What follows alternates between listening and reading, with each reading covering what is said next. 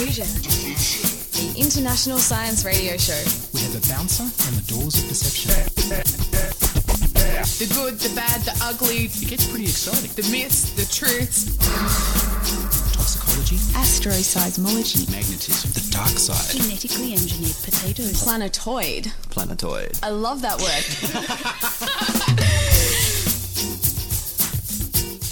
Welcome to Diffusion, the international science show. If you like your science fresh, interesting, uncluttered, unprejudiced and relevant, join us for the next half hour and enjoy the sensation of your mind expanding as we pour it into your brain. My name's Vicky Saunders, and first up we have the news with Ian Wolfe.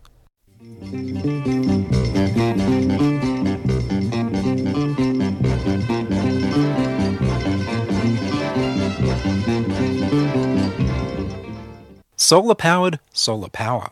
A partly solar-powered solar power panel factory will be built in Japan. Japanese electronics manufacturer Sharp are investing in the local power utility Kansai Electronic to install solar panels on the roof of the solar cell factory buildings to generate 8 megawatts. The company will build a 10 megawatt solar power station next door to the factory. Together this will feed 5% of the factory's power needs. The thin-film photovoltaic solar cell factory is being built in Sakai City, near Osaka, in western Japan, and will be capable of producing 480 megawatts worth of cells per year by March 2010, when it's due to start production.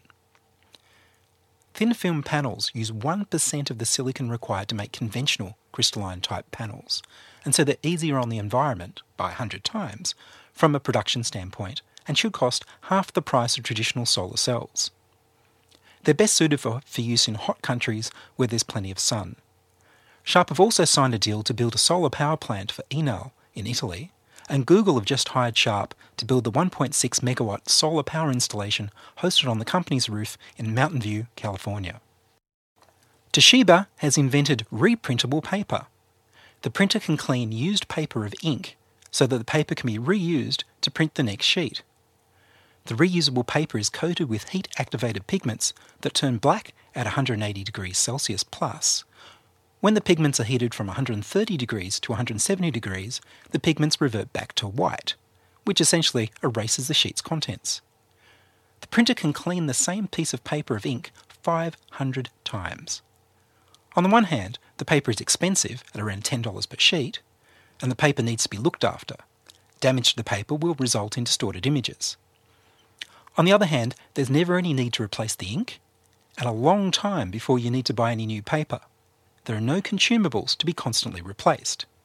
The next ream of paper with special ink you buy may be the last one you'll ever need to buy. It's a whole new way of looking at printing.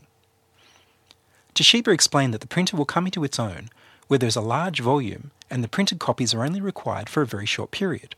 Memos, work instructions, lists, shipping instructions, inventory slips, and so on. Needless to say, the reprintable paper is really made of plastic. Polyethylene terephthalate, aka PET, the same material used for fizzy drink bottles. It's totally recyclable.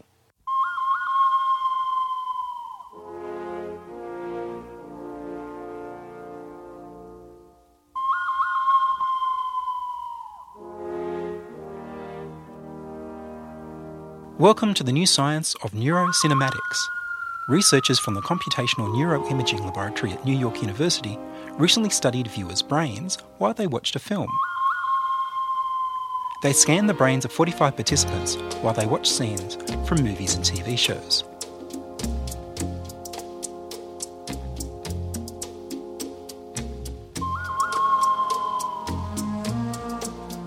They found that all the scenes activated numerous and diffuse regions of the cerebral cortex, visual areas on the occipital lobes, auditory and language centres in the temporal lobes, and so on. They subjected the brain scan data to a newly developed statistical method called intersubject correlation, ISC, analysis, which is designed to measure the similarities in the responses of all the participants. That is, how much of the same pattern of brain activity was generated by the movie in the audience's separate brains. First 30 minutes of Sergio Leone's classic spaghetti western, The Good, the Bad and the Ugly, produced an ISC score of 45%, while Larry David's Curb Your Enthusiasm scored 18%. The study also provides some evidence that Alfred Hitchcock really is the master of suspense. His 1961 film, Bang, You're Dead, gave a score of 65%. The fact that Hitchcock was able to orchestrate the responses of so many different brain regions, turning them on and off at the same time across all viewers, may provide neuroscientific evidence for his notoriously famous ability to master and manipulate viewers' minds. Hitchcock often liked to tell interviewers that for him, creation is based on an exact science of audience reactions. The researchers suggest that the inter-subject analyses they performed give an indication of the effectiveness of a given cinematographic technique in engaging the viewer, and suggest that their findings can therefore inform filmmakers. They also hope that the study will initiate the new interdisciplinary field of neurocinematics, coming to political propagandists and ruthless marketers near you. This is mass madness, you maniacs! In God's name, you people are the real thing. We are the illusion. So turn off your television sets. Turn them off now. Turn them off right now. Turn them off and leave them off. Turn them off right in the middle of the sentence I'm speaking to you now. Turn them off! That was Ian Wolfe with the news. You're listening to Diffusion, the international science show. Making the world go round, the humble engine emerged in ancient times and continues to influence human life. In the first of our series on the history of engines, Lachlan Watmore looks at the engines of the ancient world.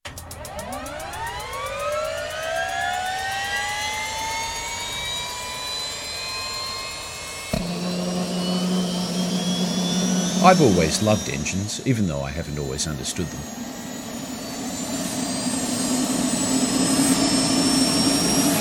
I'd like to take a bit of time to look at engines down through the ages, and I'm going to start with the ancient world. Now, I'd like at this point to make a distinction between an engine and a machine. For our purposes, an engine is the source of power for a machine, which is a device that enables the engine to perform work. So, the expensively fuelled cylinders under your bonnet transmit energy to the wheels of your beast, and your beast carries on the work of your expensively fuelled cylinders. Well, duh, but here's the thing. If you want to look at the history of engines, the best way is to keep the distinction between engines and machines firmly in mind, because the interaction between the two over the centuries has been pretty complex. During the Renaissance, classical scholars defined 6 simple machines, which can be defined as the basic building blocks of all complicated machines. They were the lever, the wheel and its axle, the pulley, the inclined plane, the wedge, and the screw. These were regarded as the simplest mechanical devices to apply force to do work. All of them use only one applied force to do work on one load force. Ignoring wastage of energy, the amount of grunt you put in equals the amount of work you get out. These simple machines can then be combined to make more complex ones, such as a hand-cranked egg beater, which uses a lever and a wheel, or a bicycle, which uses wheels, levers, and pulleys. The engines of the ancient world were thus almost entirely naturally occurring, and went by names like horse, mule, donkey, ox, litter-bearing slave, and fast-flowing stream and windy day. Wind and water were free and didn't have to be fed, although they were a bit unpredictable. The earliest known water wheels are Mediterranean in origin and date to around the 3rd century BC. They also arose separately in ancient China. Most water wheels were vertically mounted, or in other words, the axle was parallel to the ground. Other water wheels were horizontally mounted, with the axle continuous with the spindle of a mill or other machinery. However, most were vertically mounted. Our engine, the flow of water, can be introduced to a water wheel by a variety of ways. There's the classic undershot wheel, where water strikes the bottom blades of the wheel, such as that utilised to harness a flowing stream. Undershot wheels are cheap to build but dependent on a constant flow rate, and deriving their energy entirely from the torque provided by the stream don't provide much power. Then there's the overshot wheel, where water falls on the wheel from above, utilising gravity to give extra force. We've also got breastshot, where water is poured right on the front of the wheel, and backshot, where it's poured just in front of the top of the wheel. One man whose name will forever be associated with water is, of course, the great Greek scientist Archimedes. In the 3rd century BC, he invented the Archimedes screw, which is a basic pump. It can best be described as a screw inside a cylinder, which draws water through the cylinder when the screw is turned. The word engine in the ancient world is also associated with siege engines, the battering ram, the catapult, siege towers, and the giant mechanical artillery of ancient armies. However, it wasn't until the advent of steam that engines became independent of outside sources of energy. Stay tuned. In the weeks to come, we're going to have a good look at the steam revolution.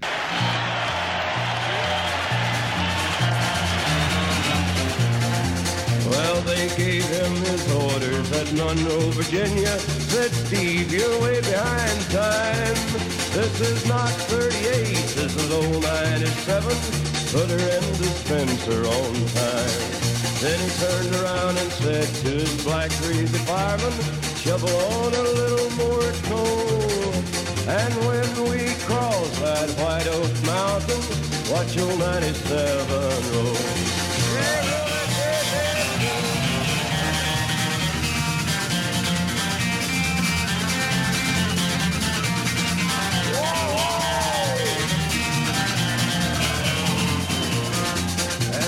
Telegram come from Washington Station. This is how it read.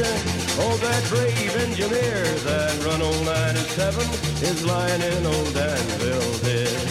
Cause he was going down a grade, making 90 miles an hour. The whistle broke into a scream. He was found in the wreck with his hand on the throttle, scalded to death by the steam. One more time.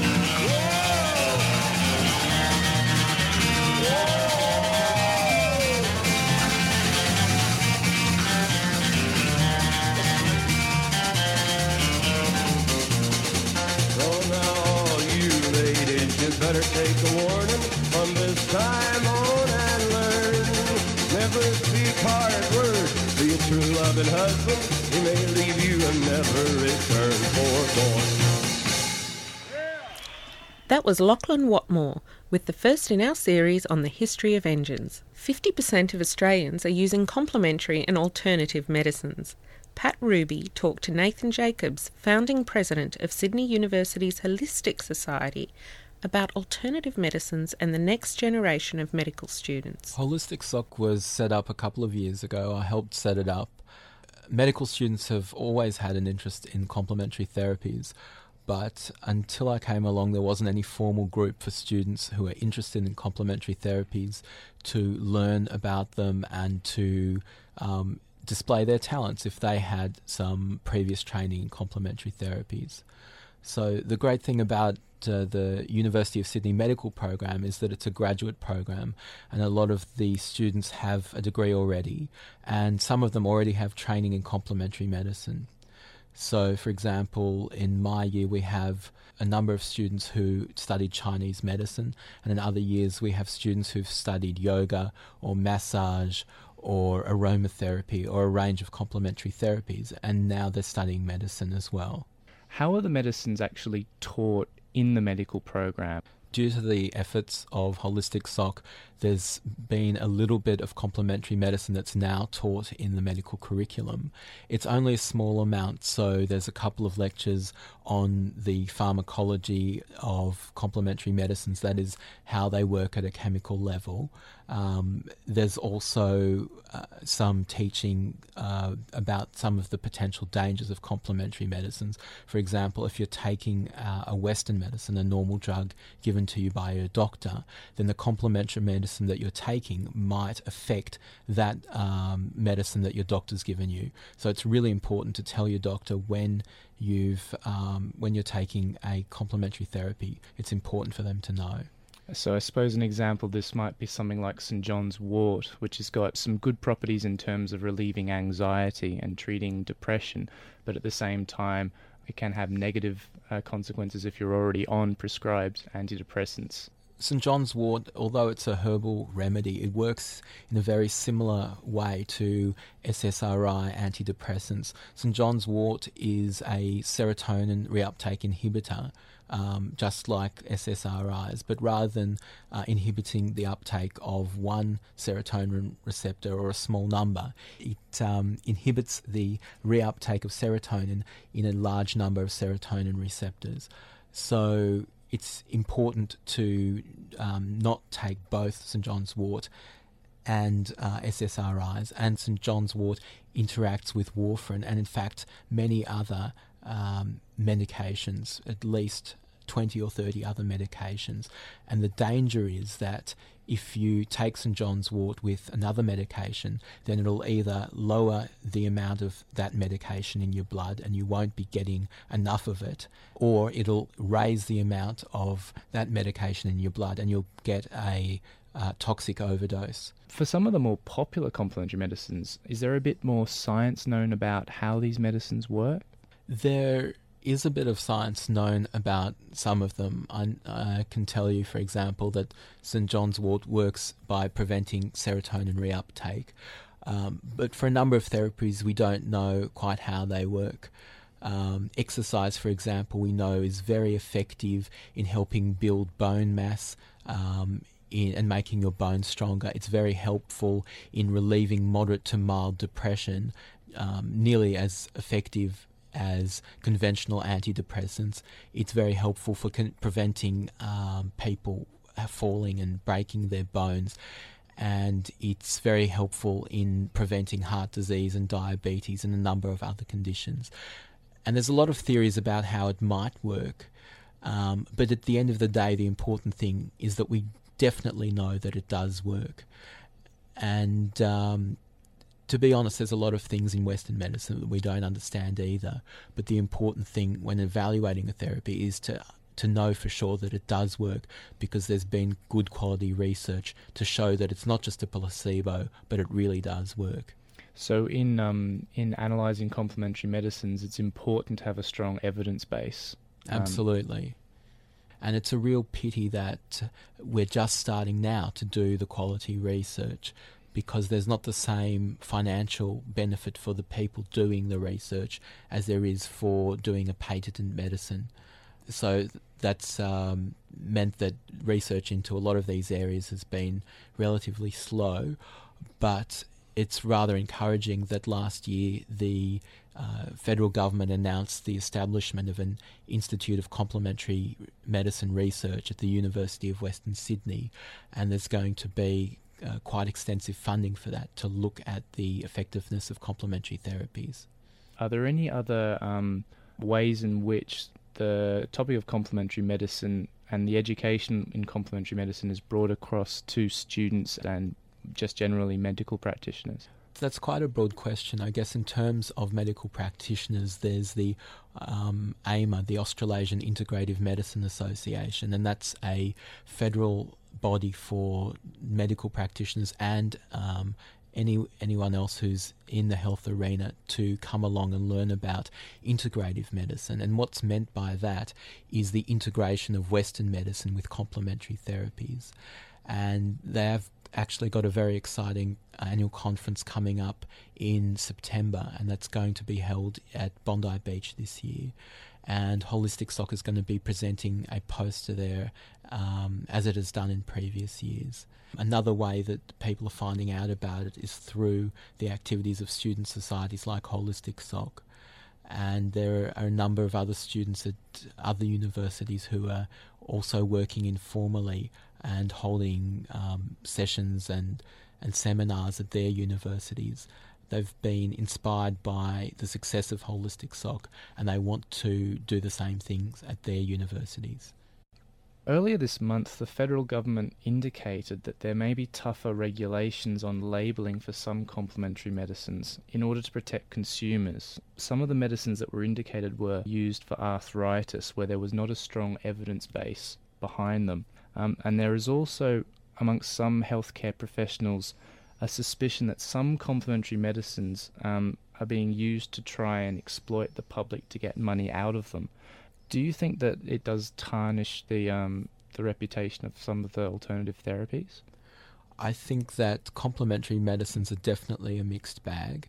There's some therapies that have been used for thousands of years, some traditional therapies, which seem more credible and more evidence-based. The University of Sydney has a Masters in Herbal Medicine program and a Herbal Medicines unit, which is doing research into the chemical components within a lot of herbal remedies to try to work out which ones work and how they work at a chemical level. So I have a lot more faith in traditional remedies that have been used for a long time. But I do think it's important that the labelling becomes a lot more stringent, because when you're buying a herbal remedy, the only thing that's guaranteed is that it's safe and that the quality of the product is reasonably pure. But there's no guarantees for 99% of herbal remedies that they're actually effective, that they actually do what they're going to say that they do. And we really need a lot more research that proves that they actually are effective. One of the problems with complementary therapies is that you're dealing with plant extracts, and there can be enormous variability in terms of which subspecies of the plant is used, where the plant is grown, the kind of soil that the plant is grown in, and the particular part of the plant that's used, whether it's the flower or the leaf or the root, because you're not getting a measure of the active ingredient often. You're just getting a measure of how much of that plant is in the tablet.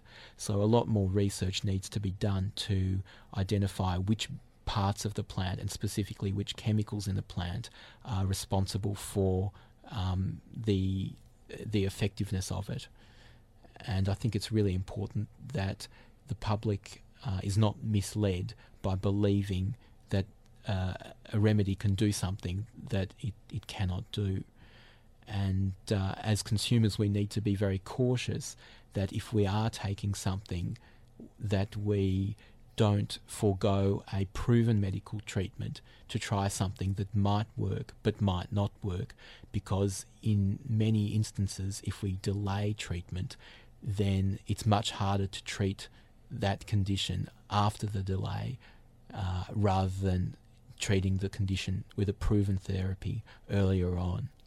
As both a medical student and president of Holistic SOC, how do you see the best way in the future would be for the medical profession and complementary and alternative medicines to become integrated? I think that holistic medicine or integrative medicine is really about two things. It's firstly about considering the person as a whole and not just focusing on the physical illness, but looking at other aspects like their social needs, their emotional needs, the fact that the person is a human being with certain limitations, and to think about other aspects of the therapy, like how it's going to affect their sense of self, how it's going to fit in with their lifestyle. So I think that's one of the things we need to consider in holistic medicine. Another thing about the holistic approach is it's not just a philosophy, but a particular bunch of treatments. And I don't think we should limit ourselves just to thinking about herbal medicines, but I think we should be thinking about other lifestyle factors as well. Things like stopping smoking, drinking in moderation, eating a healthy and balanced diet, doing regular exercise, and managing our stress levels.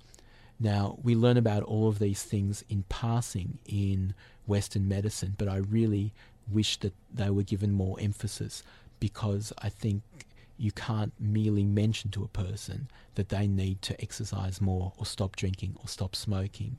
To really get them to do that, you have to spend time listening to them, understanding why they do these things, and understanding how these changes in their lifestyle can benefit them. It takes quite a long time to really establish a rapport with someone and convince them to make difficult lifestyle changes. Thanks, Pat. You're listening to Diffusion on 2SER FM, broadcast coast to coast on the Community Radio Network. Way above, the clouds are black. They say it's gonna fall, but I haven't been keeping track. So now we're here in this cage. The Ferris wheel of love, my love, what a charade. It's been a long time, a long time, a long time, a long time, a long time, a long time, a long time since anyone meant what they said.